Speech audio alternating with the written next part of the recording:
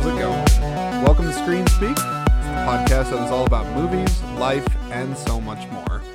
I'm Jordan Anderson, this is my podcast, and I do appreciate each and every one of you for coming by and giving it a listen. If you haven't done so already, please go ahead and hit that follow button. Really helps the growth of the podcast as well as downloads do, so you can follow and download episodes on Spotify, Apple Podcasts, and Google Podcasts. There is also social media for the podcast. That's right.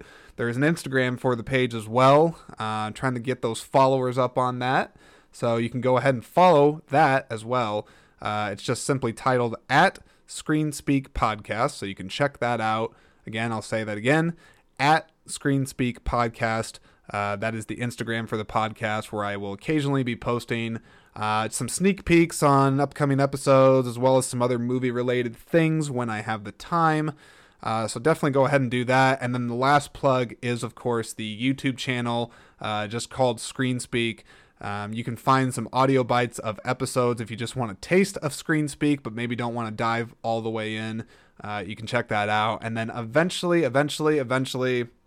I've said this a few times, video support will come eventually. I can't really guarantee right now that it'll be for entire episodes, but at the very least, I'm trying to work towards putting together some video clips of some of the episodes, especially when I actually have guests, in the office or in the studio. So that will be super great once I can get that going. But I got to give myself patience. There's only so much time in the day, and I think that's something that we can all relate to right now. Everybody's just busy. You think so? Do you think so? I am asking you. I'm asking you, the listener. Do you think everybody's pretty busy right now? I don't know. It seems that way to me, that a lot of people are, they're feeling spread thin, or just, their time is, maybe a bit off balance, or they feel like they're off balance. I'm not really sure. But I don't know. Let's just try to take a moment, for yourselves from time to time. I think that's what I'm trying to get at. We all need some mercy. We all need some grace from time to time. So just take a deep breath. It's going to be okay. We're going to get through this together, because that's what it's all about here on Screen Speak, apparently. Is now, outside of movies, I'm trying to tell you how to live your life by taking deep breaths and relaxing, and just by telling you that, things are gonna work out, okay? Yeah, if you haven't heard that one in a while, that's what I'm here to tell you. Yeah, why not, right? Let's be positive. Let's be positive on this episode before I get into this pretty dark movie that I am gonna talk about. But anyway, hopefully some of that made sense. I don't know. We're going to keep going. So I'm here today to talk all about the movie Bone Tomahawk, which is in my opinion, a vastly underrated, underrecognized movie. Largely, I'd say probably because of its independent film status, which I will get to a little bit later on, because I actually think the subject of independent film is... Well, it's a rather interesting one, and one that I think is worth expanding on, and just kind of going through a little bit, what makes a movie an independent film? What does that even mean? I think people have a concept of what it means, but how often do we really dive into it? So I'd like to use this episode to talk about that, and just kind of what that means, and of course, and have it be in relation to Bone Tomahawk. But anywho, let's not get ahead. So first, if you have not seen Bone Tomahawk, I'm just going to get it right out of the gate right now. I definitely recommend you check it out. In past episodes I've been doing on movies, I do typically tend to contain spoilers in them. But for this, because this is actually a movie I'm trying to encourage people to see, and so that it can get more eyes on it, and get some more views, I'm really not going to go into too many spoilers on this. But anywho, I guess that's how you know that I really want you to see it, is if I am not willing to talk about those spoilers with you. So anywho, let's just we want to keep going. I think we want to keep going. All right, so Bone Tomahawk. This is the synopsis. So in the Old West, a sheriff, played by Kurt Russell. That's right. Freaking Kurt Russell and his fantastic facial hair are in this movie. But it's about it takes place in the Old West, and it's about a sheriff, his deputy, played by Richard Jenkins, a gunslinger, played by Matthew Fox, and a cowboy, played by Patrick Wilson. All of them embark on a mission to rescue 3 people from a savage group of cave dwellers. And what the story is not saying on here is that they're not just simple cave dwellers, they are cannibals. In fact, I think they're referred to in the movie as troglodytes, I think, which I don't know the full history of them. I will get to them a little bit later in the episode. I'm not sure if they're based off of like a real Native American tribe or if it's just purely invented for the story. I'm not really sure, but they're going after cannibals that have abducted the cowboy's wife, which is played by Patrick Wilson. His wife gets abducted by these cannibal Indians, I guess.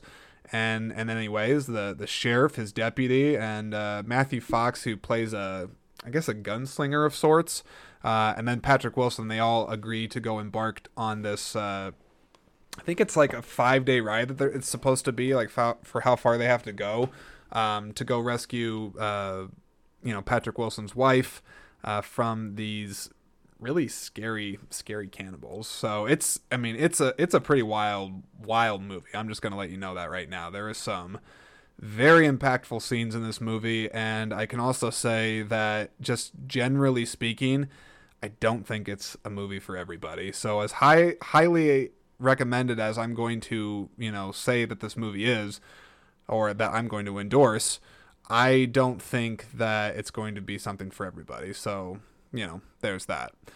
So, bit more background on the movie. It was released in September of 2015. It is a low budget movie, an independent film for sure. I know the movie had a budget of about, we'll call it 1.8 million, maybe 2 million, just to be generous.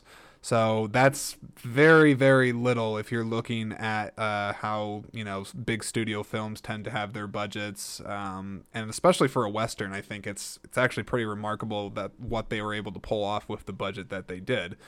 But sadly, the movie only grossed about 481,000, and I believe that was a worldwide gross on there. So I don't know. It's hard for me to call movies like this purely a bomb because it is an independent movie. Therefore, it has limited theatrical release. Even the release platforms that it does have is likely limited just due to its budget and how far of a reach it can really have. So I don't really know if I would say this movie's like a bomb. I don't know if it was really setting out to make a lot of money. And I'm not sure if that makes sense, because that's always kind of the interesting thing I find with independent films is that the majority of them, unless like they get some sort of Academy acclaim and, get a wider audience because of that, most of them don't make a ton of money, but yet they do get a lot of critical acclaim, and then they can develop a cult status just like this movie, I think has certainly garnered since its release in 2015. Some other interesting interesting facts about the movie. It was filmed in Malibu, California, which that's kind of cool because I don't know. It looks like it's shot in the Old West, which I guess the Old West would be out in California, so I think that makes sense. But it was shot over the course of just 21 days, which, I can definitely tell like there's lower budget aspects of the movie, but considering everything that's in the movie, I think that's pretty damn impressive that they were able to pull off a movie like this in such a short time frame. Very, very, very great. But anywho, just my overall thoughts on the movie, which I kind of said what some of those were, but I really, really like this movie, and I can tell you that I like it for a couple of different reasons. One, the story it's an original story. It's not based on a true story. It's not based off a book. It's a purely original screenplay which that is always very, very refreshing, especially when you come across those people. And you know which people I'm talking about, the ones that are like, oh, like Hollywood's all out of ideas. They're never making original movies anymore. Blah, blah, blah, blah, blah. Well, I hate to burst your bubble out there for if you've ever been a person that said that, but that's where you got to look at independent films. Independent films is where you can find that. But as far as the movie goes, if I had to give it a rating, like just right now, I'd probably give it. I mean, yeah, I think I'd give it a B plus, maybe even an A. I mean, yeah, you know what? Yeah, no, I'm gonna give it an A. I'm gonna give it an A because it's original, it is unique, it has guts, literally and metaphorically, and it's. I think it's a thought-provoking movie. I mean, I certainly. When I finished the movie, because I actually recently only saw it for the first time within like the last week or so. I didn't see it when it came out in 2015, sadly. But I followed the filmmaker, S. Craig Zahler, for a little while anyway. I think the first movie I saw from him was Brawl in Cell Block 99 with Vince Vaughn. And I really enjoyed that movie. And it's sort of throwback but modern twist on like 70s grindhouse films. Very, very much enjoyed that. And then I saw his follow-up to that, Dragged Across Concrete, that also had Vince Vaughn, but then the great Mel Gibson in it as well. But anywho, I've said this a couple of times in this episode, but I will get to more on S. Craig Zahler here later on. But overall, this movie, it's an A. It's original. It's got guts, and it's just it's a good time for a movie, and I think it's one that will engross you completely if you let it. So let's keep going. So I told you all I wanted to talk about independent film because this movie definitely is an independent film, and I'll tell you a couple of reasons why it's an independent film, and just talk about what really classifies independent film as independent film. So first and foremost, the term independent film comes from the fact that the movies are funded independently. Duh, right? It's in the title. But they get funded from a variety of different places, unlike, like say if it was like a Disney, or in this case, in latest times anyway, there's, Netflix, Amazon, these bigger studio systems, if you want to call it that. They tend to fund a lot of those movies directly, and they have the resource from just their own selves to be able to do it. But independent film, they're usually pieced together from a variety of different sources, hence why I think a lot of people joke sometimes when they see an independent movie, there's always like 10 production company logos that get played before the movie gets played. And that's because it takes a lot of different money, time, and resources to be able to get these movies off the ground when you can't rely on the big studio system to write you a check. So I think it's very interesting actually how these films just kind of come about and get off the ground. And it also goes to show you just how damn hard it is to make a movie. I mean, I don't know if people take that for granted or just don't really take the time to consider it, but it takes so much work, from what I can tell and research I've done, to actually get a film made, let alone one that doesn't have all the time in the world to make it, and a big budget and A-list cast, even though I would argue that there is actually a couple A-listers in this movie, but I digress. So independent films, they are independently invested. They usually are ran by small production companies. I would say the films in and of themselves, they typically tend to be non-formulaic, and I would say this movie is definitely like that. It doesn't follow any kind of formula that I've ever seen. I definitely think this movie is very much unique in and of itself. And then something else that independent films, I think, do is that they tend to sometimes combine genres or mix genres. Which you could argue that some of the mainstream ones do that as well, but independent films seem to take more chances with that. I also think that they tend to avoid a lot of the bigger stereotypes that you see often depicted in these bigger movies. They can sometimes feel, I guess, a bit more authentic. Partially that can just be due to budget constraints because they have less to work with. So sometimes it gives the films a bit more of a quote unquote real look. And then I would also say that just given the nature of a lot of independent films, not all of them, but I think a lot of them tend to cover more personal stories or thought-provoking stories or intimate stories. Because sometimes the reason an independent film is made, it's not always just because of a lack of money. Sometimes there's just certain stories out there that a bigger studio just might not really see as being a worthwhile investment, or I guess listen to what I'm saying. I guess I am saying it kind of comes down to money. But I don't know. I just feel like there's interesting stories that only independent films sometimes are capable of tackling, where a bigger studio wouldn't always be so willing to take a chance or a gamble on it. Whereas an independent film, there's a lot more freedom with that. So, anywho, I hope you found that interesting.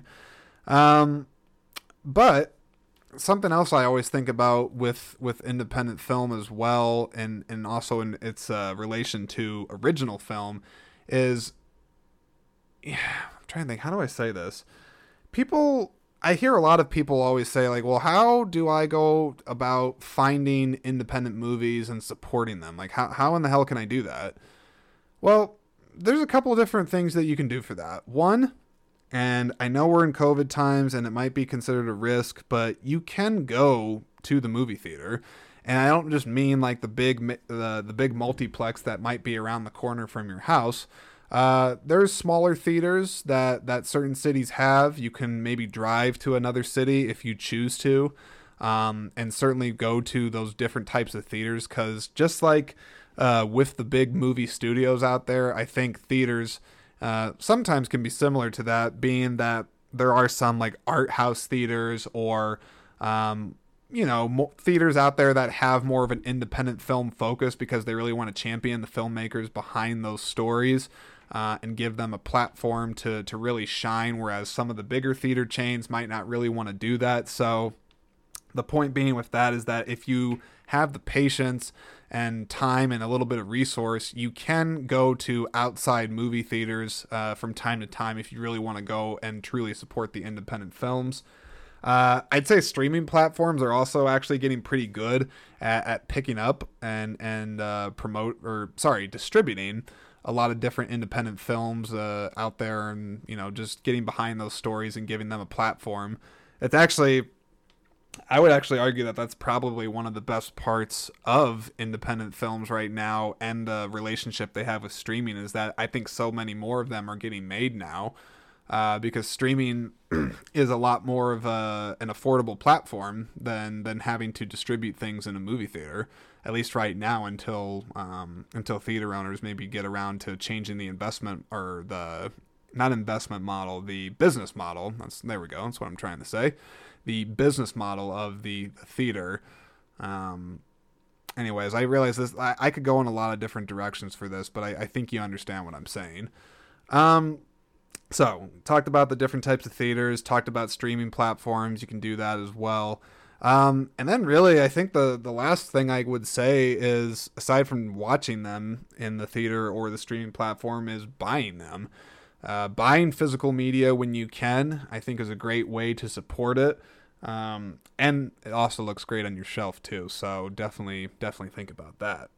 But oh, you know what? I apologize. I'm leaving off another one on there as well. You can also follow the film company's social media, or follow the film. Even most independent films these days have a social media plug that you can do. Follow it, talk about it on your own social media, share it, do that type of thing if you really care about it. So the long-winded answer for finding ways to support and share the love for them is by doing just that, sharing the love of the independent films and seeking them out. Don't just get lazy and just scroll through whatever the most popular hits are on Netflix. You actually have to do a little bit of work. I admit you got to do a little bit of work to find these movies, but I promise you it is well worth it. But I'm not here to solely talk about independent film. I'm here to talk about Bone Tomahawk. So, S. Craig Zahler, he's the director of this. I think he has a very unique approach and style to his films. That's for sure. So I've seen. I guess this will be the third movie I've seen. I don't. He hasn't done too many, and I think Bone Tomahawk was actually his directorial debut, which is pretty remarkable when you think about that. Excuse me. It's pretty remarkable when you think about that, but I feel like Zahler, as a filmmaker, he has a tendency to have his films be deliberately slow-paced, or a slow burn, as it's commonly referred to, and sometimes his dialogue can feel that way a bit too, I've noticed across the 3 films I've seen of his. But I don't know. I like it. I've grown to like it since I've seen the 3 of his movies, and I think it's always actually a high compliment to give to a director when I can watch a couple of their movies and know I'm like, oh, I'm watching a Zahler film right now, because it has that much of a distinctive style to it, almost like, not comparing, but almost like a Tarantino, where it's hard to mistake that for being somebody else's film, because there is such deliberate choice and intention behind all the actions, the scenes, the even the set designs, the structures, the story narrative structure, that kind of thing. But his films are a bit slow pace, so that's just kind of a warning, because there are a number of people out there that would maybe watch a movie like this and just want to, watch the action sequences or watch the gory sequences, and they might not be so invested in the story, because Zahler definitely likes to take his time with his scenes. He doesn't like to rush things. I think he sometimes likes to deliberately draw things out just for the sake of building tension or anticipation of scenes. But however you look at it, I found the pace for Bone Tomahawk good.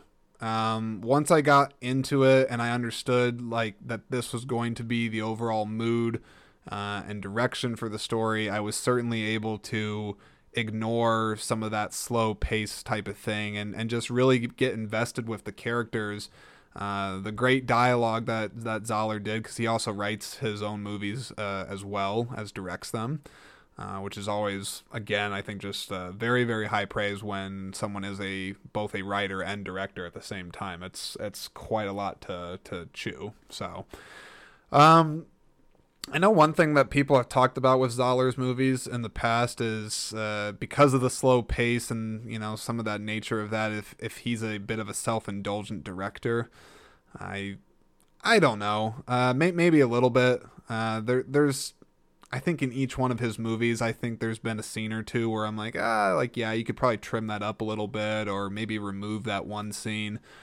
So sure, I guess you could say there is a bit of bloat in his movies, including this one, but again, I don't think it's really enough to detract, because there's so much originality and chances being taken with this movie that I don't mind that it takes its time, I guess. I really didn't, and I actually found that because of this movie having horror elements in it, that I was able to honestly feel the stakes a bit more because of that purposely slow way that Zahler would let scenes build their tension to, a point of eruption, usually in pretty gratuitous violence.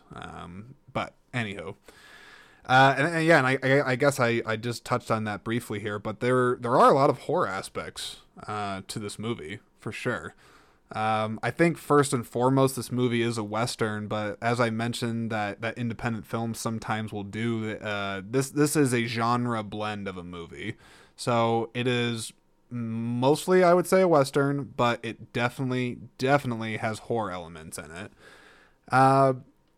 which is really intriguing. I mean, very, very intriguing. I mean, if you're a fan of Westerns, I don't think I can recall, I mean, any good Western that feels like a horror film too. I don't know. I think the combination of this in the movies, it's pretty potent. And I don't know. I felt the stakes. I felt the tension when it was there, and there's definitely some nail biting scenes in this movie, and cringy scenes. And I don't mean like awkward cringe. I just mean like this is tough to watch kind of cringe.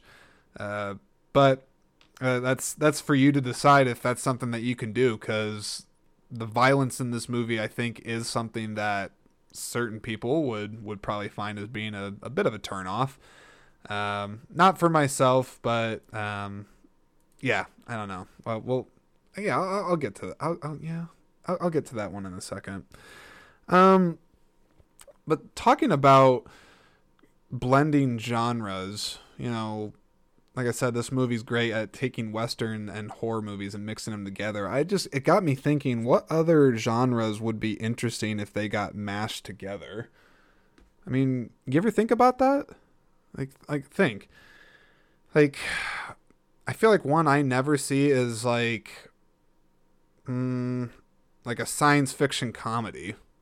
Think about that. I mean, how many of those are there outside of, let's say, Spaceballs? Spaceballs, that's, Spaceballs, we're the Spaceballs. If you're living in a bubble and you haven't got a care. Why am I singing the Spaceballs song? It's got nothing to do with this. Anywho, you get my point. Yeah, you know what? There should be a sequel to Spaceballs, right? Spaceballs, the search for more money. That's what we need. It's what we need. It's what we want. But why am I using this episode as a plug for Spaceballs too? I don't really know. But hey, we're gonna keep going. That's what we do. We just keep going. But let's see. What are some other genres that would be worth combining? Okay, let's just speed fire it, right? Let's just go. Just say a bunch of them. Don't think, just do it. A pirate movie with a crime thriller. Sure. Mafia movie that's a romantic comedy. There you go. A survival movie that takes place in the 1800s. So it's a period film and a survival story. How about that? Let's see. A Great Depression era story that is all about the common man liking prohibition. Wait, no, that's not a genre. That's just telling a different aspect of the time period, right? I don't know. Let me think of one more. Let's go with mystery. Let's go with mystery thriller. Yeah, mystery combined with a satire. A mystery satire, could that work? I don't know. But I think you get my point. There's a lot of different ways that it's very interesting when you stop and think about taking different genres and meshing them together and seeing what you can come up with. And what's more interesting about that too is even if you combine something, how do you ultimately decide what the overall tone of it is? Because usually that's the thing with one specific genre is, like, say, science fiction, that tends to sometimes have a very distinct tone. Whereas, just a pure action film also has a specific tone. So it's like, do you balance both the tones together? Do you let one overrule the other? I'm not really sure, but I want you to think about it, because this movie, Bone Tomahawk, does a masterful job, I think, at taking two completely different genres and mixing them together and having it be seamless and having it be just awesome. Something else that's worth talking about on this too is just Westerns, I guess, as a whole. I'll be honest, I've never been a big Western guy. Not really. There's some that I like. I'll just name a couple. 310 The Yuma, the Christian Bale, Russell Crowe remake, I believe. I believe 310 The Yuma is a remake. Someone can correct me on that if I'm mistaken. But 310 The Yuma, it's a good Western. Tombstone, of course. I mean, shit, that's got Kurt Russell in it with his amazing mustache, which in this, I realize there's a lot of different subjects going on in this episode, but Kurt Russell's facial hair, right? I mean, just look at it. It is magnificent. His mustache, his beard, the whole thing. I am incredibly envious of that man's hair. It is a gift. A gift, Kurt. You got a gift with your hair, and it's very fitting for him being what is his sheriff's name in this? Franklin Hunt? Yeah, Franklin Hunt, the sheriff. But let's see. Yeah, Tombstone, another good one. I guess, was Wyatt Earp okay? I don't think that was that great. That's got Kevin Costner in it. It wasn't that good. Magnificent Seven, both the original and the remake. I think both those are actually pretty solid. Is there others? I guess people always think of like the Clint Eastwood movies, which I admit those were before my time when I'm thinking of Westerns. Outlaw Josie Wales, Good, the Bad, and the Ugly. I have great respect for those films, but I wouldn't really say they're my favorite. But I want to unpack this a little bit more, is to just kind of give you an insight as to why. I mean, it's one thing for me to say like, oh, I don't really like Westerns that much, but come on, like, there's got to be a reason. And maybe I don't even know the reason. That's why I'm talking about it out loud. I'm just trying to unpack it, to try to figure it out.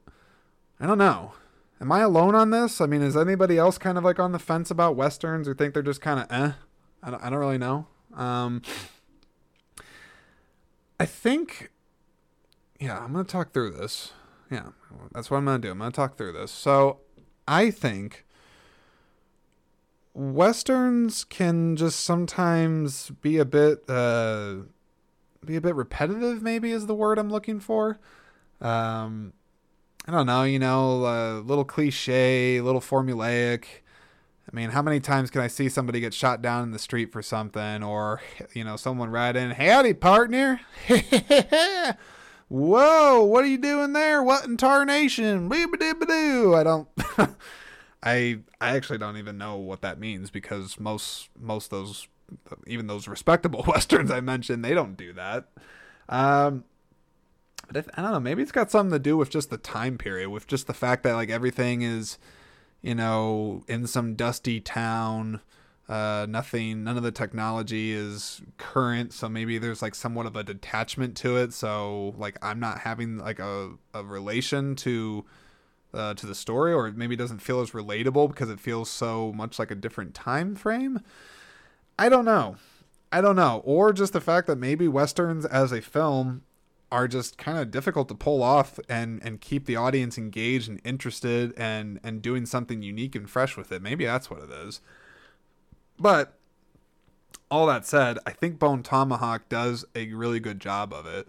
I like the location that it's shot in. It's shot in Malibu, California, but I mean, it looks great. I think this is a really nice looking movie. Definitely has all the Old West flavor that you would be looking for in a Western. So I think it hits all the marks on that, especially for it being a lower budget movie. And I don't know. I mean, I think it's accurate. I don't know. I'm sure there's somebody out there that watches Westerns that is like, oh, that handgun's not accurate. That's not a Colt 217. Or, Billy the Kid never did that. I don't know. Who's got the time to be a historian about everything going on in the Old West? I don't know. But I think for Western, it was just fine. I want to talk about those troglodytes. Yes, the troglodytes.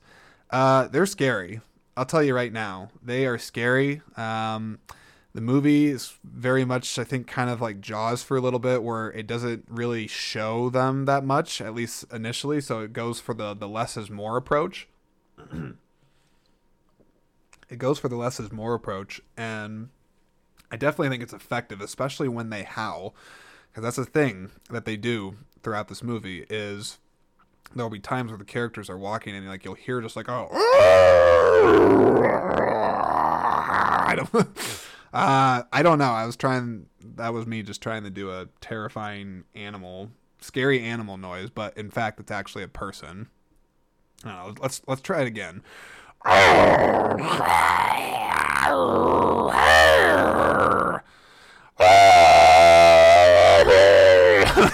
Okay. I'm gonna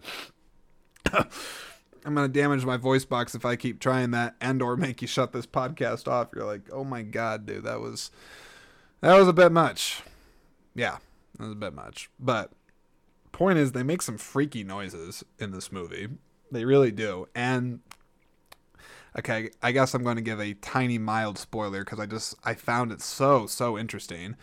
So one of the characters ends up, killing one of these guys. They are the villains of the movie, so there's some gunfights with them, and he does take one of them down, and then he discovers that the troglodyte ended up having like a piece of bone like lodged like deep into his neck, and I think it's like I don't know if it's like an animal bone of some kind, but like it's like, I don't even know how they did it. It's like literally like surgically like inside the dude's neck. And then he ends up like taking like a knife and like cutting it out and then using it sort of as like a fake animal call to get the other people to draw the other troglodytes out and sort of take them out one by one. But it's really bizarre and makes me wonder, like, were there actually like Indians that would do that to themselves, or is that possible? Was the movie taking some liberty with that? Because I was very, very curious as to how in the hell that would actually work. It was very, very strange but unique. And I guess either way, I liked it. I thought that was a very clever story mechanic. I'm not sure, but they were able to do a lot with that ability in the story. Like their ability to make that noise, they were able to play around a lot with how they can make different scenarios with that voice being interesting. And if you've seen the movie, like you'll know what I'm talking about. If you haven't, you might like not have gotten what I'm trying to describe there. But if you've seen it, you'll get what I'm talking about. It's really, really interesting. So I'd be curious to hear what other people think about that. But I thought they were scary, and in particular towards the third act, which is definitely where the movie gets as violent as, or I shouldn't say as violent. I mean, the third act is where the violence really, the shit hits the fan, and it's intense. It's very, very intense, and that's something else that I notice about Zahler's movies, is that each one of them seems to have a distinct flair for violence, and in particular, it's shock, raw shock value, if you want to call it that, because, I mean, his movies don't pull punches with the violence. Sometimes like it might feel over the top depending on, what your definition of realistic is, but I don't think I don't know. I think he's just trying to go for impact with the violence. But the point is that in this movie, towards the third act, there is some very, very disturbing violence in this movie. In the scene that stands out to me in particular is, again, I really don't want to give too much away, because I think it's a great scene despite the gruesomeness of it. But there's a scalping scene and a whiskey flask scene. I don't want to say any more, so you'll just have to see the movie. But I want to talk about that scene, even if you haven't seen it, and just talk about violence and how it's presented in a movie like this, and if it is gratuitous or if it goes over the line. I think it's an interesting subject. So, given the context of the scene and what happens with it, when the violence ramps and it peaks in this scene, I don't know. I mean, it's gratuitous for sure, and the camera's not pulling away. It's showing all of it, and I mean, it's not trying to be quick about it either. I think I don't know. It felt very, very authentic, and for me, I mean, I don't really get grossed out too easy from gore, but as a man, I mean, I cringed. You know, I was definitely on edge in this scene, and like almost didn't even want to look at the screen because it was that difficult to watch. But I got to go back to the story and the context of it, because given what the scene was about and what it was trying to capture, which in my opinion was the dire sense of dread and hopelessness for the characters that are stuck in the situation where this scene is happening. They don't have any choice but to watch. And I don't know, I think they wanted the audience member to feel exactly the level of sheer terror and darkness that those characters must have felt if they were witnessing those acts in real life. I don't know if that makes sense, but I don't know. It's part of the reason I think I really like Zahler as a filmmaker, is because he does take those chances with it, and he doesn't shy away from it. He knows exactly what he's doing with that, why he's doing it. And yeah, it's hard to watch, but at the same time, anytime I've seen it in his movies, it makes sense for the characters and it makes sense for the story. And I also think that sometimes by showing that type of gruesome, gruesome nature, or gruesome violence, just straight violence for violence sake, I don't know. I think sometimes there's a point with it. It doesn't, like, Zahler doesn't really feel like an Eli Roth, where if you've ever seen like any of his movies, like I think doesn't Eli Roth do like those Hostel movies, right? So, again, someone out there that knows like horror movies a bit more than me, they can probably tell me about that. But it doesn't just feel like it's there just to be there, because it's not like it's throughout the whole movie either. It's not like there's just like super gruesome scene after super gruesome scene. It's very purposeful, and the intent is, I think the intent's always to have it enhance the scene. It's there to serve the story. I guess that's what I'm trying to say. I think his violence, when it does happen, it works for the type of movie that he's doing, and certainly makes it stand out, because if he keeps doing this in his movies, having these very, very intense, violent, graphic scenes play out, yeah, I mean, it could be part of his signature style, part of what makes him him, which I think any director should be so lucky to have that much of a distinct voice, to be able to, have the confidence. That's something I would say. Yeah, hang on. I promise I'm not going to detract too much, but that's definitely something I would say about Zahler and this movie as a whole, is that it's got confidence.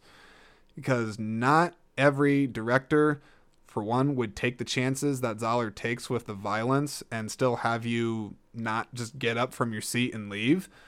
But then not every audience member would be able to sit through it too. So I feel like there's a mutual trust between the type of audience that Zahler's likely going for, but then also the audience that's seeking movies like this out. I feel like the ones that like Bone Tomahawk, the ones that watch it more, they are likely, maybe more of a niche audience group, but like they're geared for this type of thing. The real fans of this type of movie, I mean, like, they're okay. They can handle excessive violence, if that's what you want to call it. But anywho, long being a bit long-winded on that, but I'm curious what you think about violence in movies. If there is a line, and can it be crossed, or what's too much? It's like like, let's say like a Saw. Do those movies go too far? Is that a bit too much? Is it just, like torture porn? Like, what are we talking about here? Not really sure, but it's something to think about. I don't know, but I admit, I'm thinking about those scenes that I described, the whiskey flask and the scalping scene. Those are going to be burned in my memory for a while. So I guess if you want to if you want to scar yourself for a little bit, then yeah, go ahead and watch Bone Tomahawk, because you are going to, well, you're going to be thinking about it, or maybe you shut it off when that scene happens. I don't really know. But anywho, I'm trying to think, do I have anything else that I want to talk about on this movie? I just want to give it another recommendation. I'm going to use this episode as more of just a direct way to plug it, because I really think this movie's got a lot going on. I mean, it's got a good cast: Kurt Russell, Patrick Wilson, Matthew Fox, Richard Jenkins. Hell, I mean, David Arquette. You know, David Arquette, you remember him from like See Spot Run and Scream movies. He's in it for a little bit. I'd like to see him actually be in more movies, but anywho, it's got a great cast, and you know, the setting is great. The story, it's purely original. I think it's got such a unique premise with it being a blend between a Western and a horror. It's got very, very memorable, violent scenes. But they are, I mean, they pack a punch. And for this type of a story that's trying to be a real hard hitter, I think it succeeds in spades. And then, it's just something different.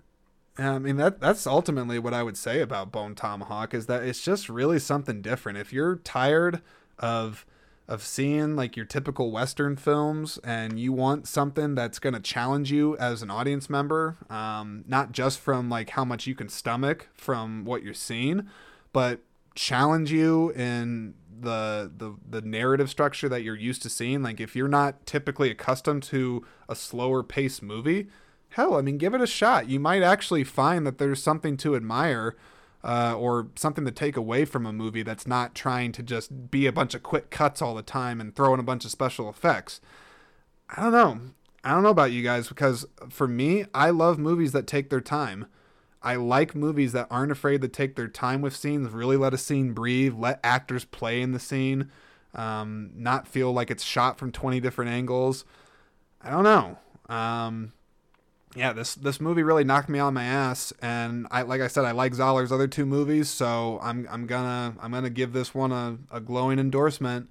But again, you've been warned. I've said it over and over on this, but the violence, it might not be for everybody, but to the right audience member, this is gonna be one of those movies, I think, that is gonna only continue to grow cult status, and just be one that people in movie circles will definitely be talking about this one, and I'm sure they still are, even after 2015. So, anywho, that's all I got on Bone Tomahawk. Really, really appreciate it. Appreciate you again for coming by, checking out the episode. Do want to give a couple of quick announcements, actually. I haven't done that yet on this podcast, but I'm very, very excited to share a couple of things. So, one, this coming weekend, I actually am going to be having my little brother's girlfriend on the podcast. So that's right, another lady, not just my mom, okay? Because I know the last lady I had was her, but yeah, my little brother's girlfriend. She's gonna come on the podcast, and I think we're gonna have a great conversation. I don't want to say what exactly we're gonna talk about. She has something that she's bringing to the table, but I'm looking forward to it. But then the big news I got, the big breaking news that I have is that this coming Sunday, I'm fortunate enough that I'm going to be going to get sorry.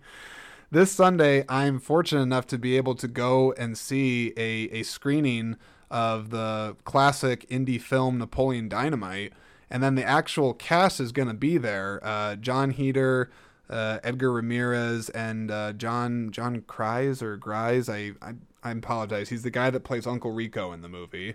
So the three of them are going to be there, and they're actually going to be doing a live Q&A after the movie. And then they're doing like this meet and greet thing and the whole thing. And so I'm going to be there for all of it. And I'm just really super, super excited to share that with you all, because I'm going to do a dedicated episode just talking about Napoleon Dynamite here.